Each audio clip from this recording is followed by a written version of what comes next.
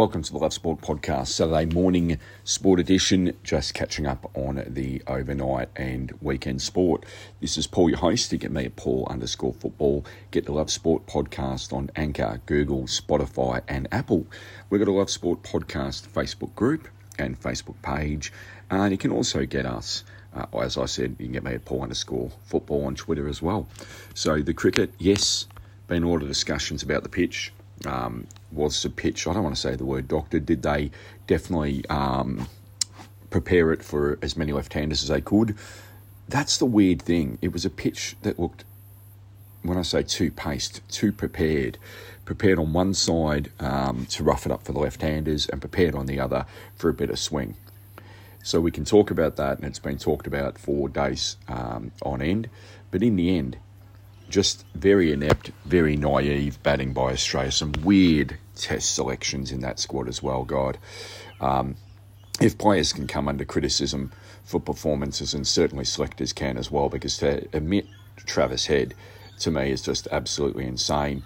For the bowling, or for the batting for us, it made very, very sad reading. We were bowled out for 177.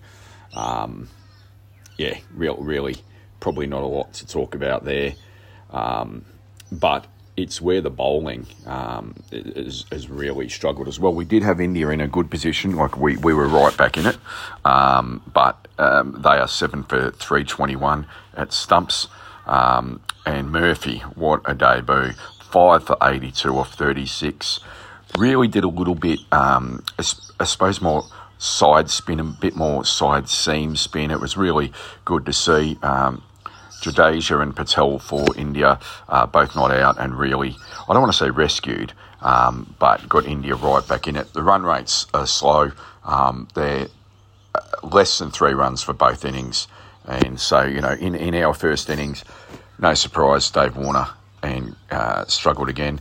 Labuschagne looked pretty good, really tried to see out a lot of balls, which he does very well, and it's what you need to do in the subcontinent. Steve Smith, 37, Labuschagne, 49, Hanscom and Carey, thank God that they got some runs as well. So our highest score for the match was 49, so there was no 50s for the first innings, 177. India, in response, as we said, 7 for 321 at stumps after 2 days.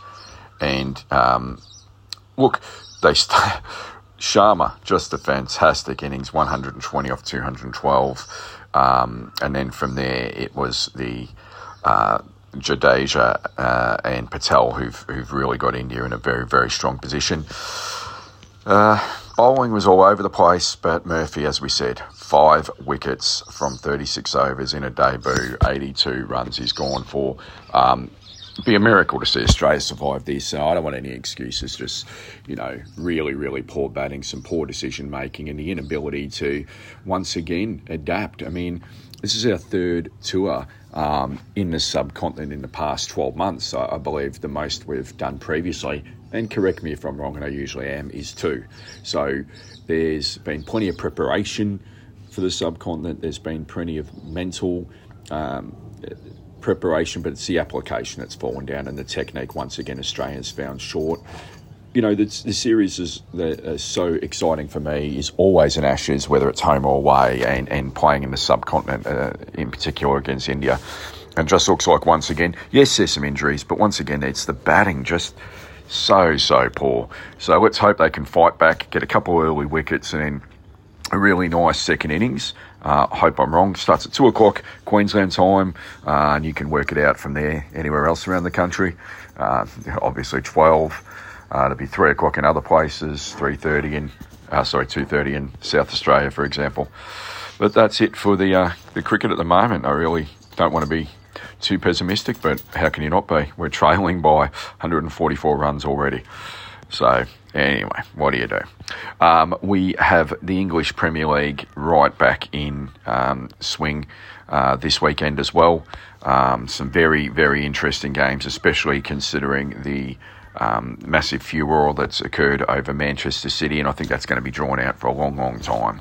So we start off with the early game. West Ham still in desperate need of points, playing Chelsea at home, so they're 1 point clear of relegation, even though they've had a couple of good results lately.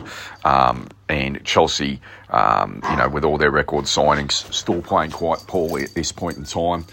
They're on 30 points. So, look, I predict that'll be a draw.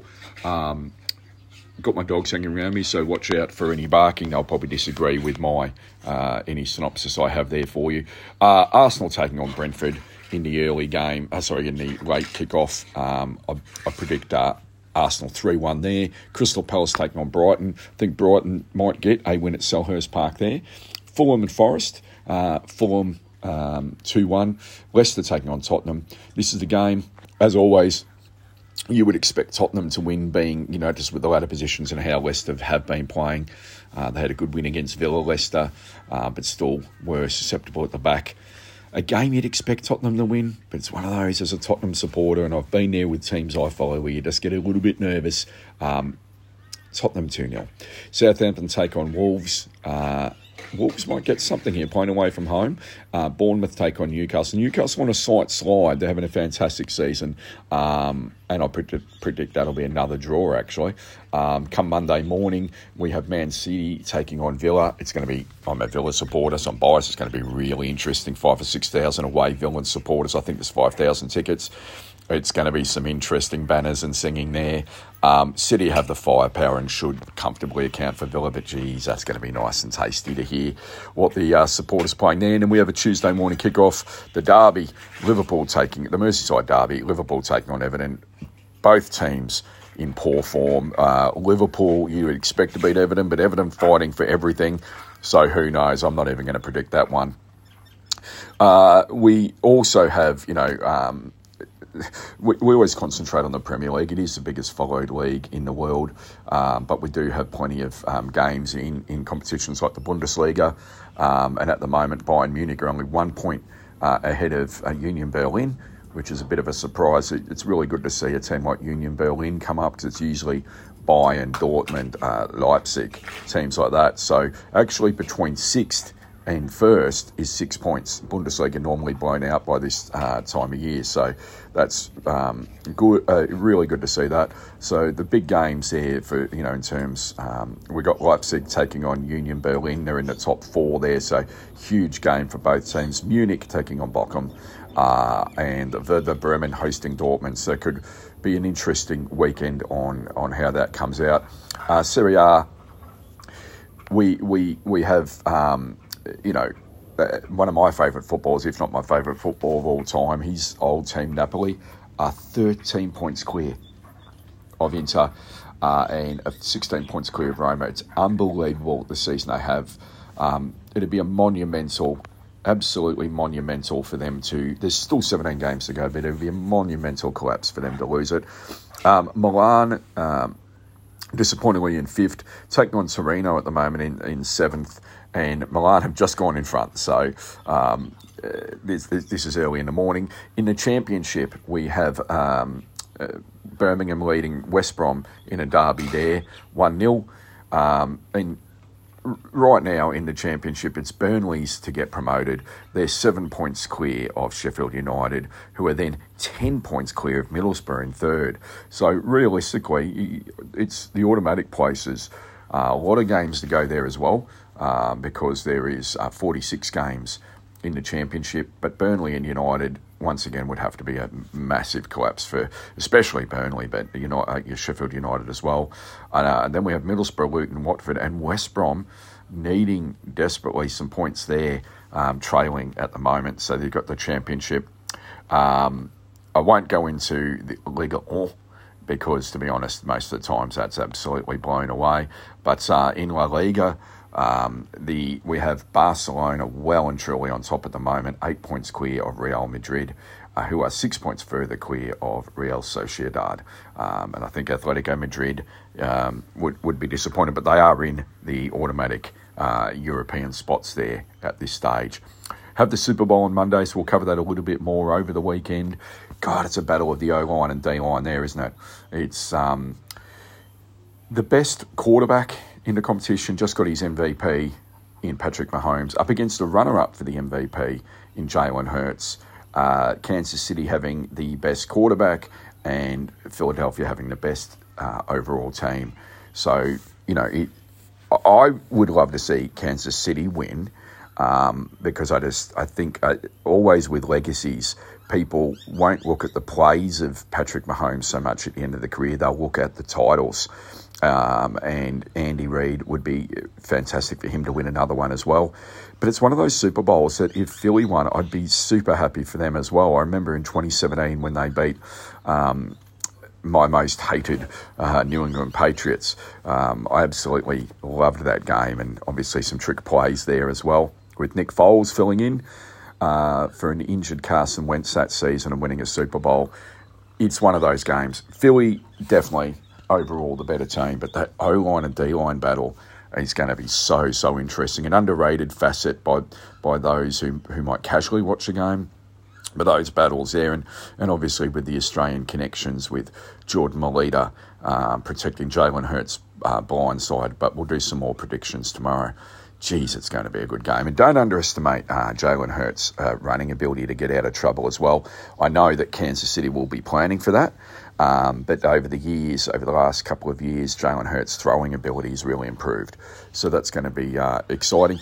Look, there's only 5 weeks to go before 3 weeks to go before NRL kicks off, and 5 weeks to go before the AFL. And unfortunately for the NRL, it just keeps being pre-season fights and things like that we really should be concentrating on the football with trial games coming up, but we concentrate on players being idiots. And people say, and I hear it all the time, people say to me, oh, they're allowed to go out and they're allowed to have fun.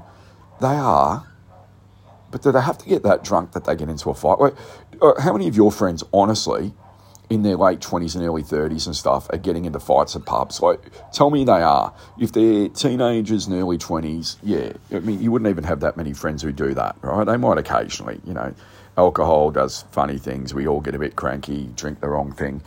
But if you're a professional athlete and you're getting that drunk that you have to have a fight with 3 weeks to go before pre-season, whether it's AFL, NRL, whatever sport, it's absolutely effing embarrassing. Like, it's disgraceful, to be honest. People can tell me I'm a snowflake, but you're a professional athlete. If you're that drunk and that dumb, how can you even follow instructions? And you can hit me up on that one. I really don't care. Well, that's our early morning wrap at this point in time. I hope you are certainly going to enjoy your weekend. In fact, we probably should also have a look at a sport that is having its finals at the moment. So that's a bit neglectful, probably because my Brisbane Bullets are struggling. But the NBL is in their finals at the moment. They have copied the NBA doing these play-ins, play-outs, rubbish, absolute junk kind of thing. I can't stand that. But tomorrow we have the Cairns Taipans taking on Perth, and followed by the New Zealand Breakers taking on the Jack Jumpers. What a successful season for both Cairns and Tasmania again. Next Wednesday, Sydney will take on one of those qualifiers there as well. So it's been a really good season. I've really enjoyed watching Cairns play. Perth back in the finals after missing out last year and having one of the most successful runs is finals of any professional sporting team in Australia. New Zealand really showing that the New Zealand contingent was a really good decision again. So that's really good as well. So it would be neglectful not to also talk about LeBron James, whose Lakers are really struggling, cannot finish off games. A lot of trades there. LeBron, congratulations, the leading point scorer of all time. I'm on record of not being his biggest fan, and there's no reason for it. He's not a bad person. He's not a bad bloke. I'm just an old school guy. I love my Larry Birds, my Magic Johnsons, my Michael Jordans. I wasn't a Kareem. I was too young to really follow Kareem. I know his career and Bill Russell and Wilt Chamberlain, those guys. But for me, my magic generation of watching basketball, my most enjoyable was seeing Bird and Jordan and Magic and all those guys. But wow, LeBron, I mean, you can say what you want. You can talk about rule changes. You can talk about this. You can talk about that. But he is the leading scorer of all time. So kudos to you, man. And what you do for high schools and university students from your hometown of Akron. Ohio there, and from near Cleveland, is absolutely outstanding. So, people can pick on things about LeBron and comments he made about China and this, that, and the other. Never heard him up on DV charges. Never heard him getting into fights with teammates. Never heard of alcohol escapades.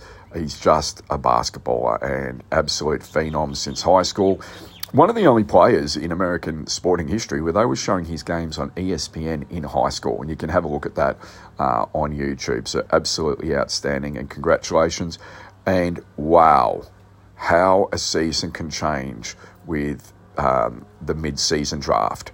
A mid-season trade period. KD to the Phoenix Suns puts them in. They have to be the number one contender now for the NBA title. And KD, how many more teams does he want?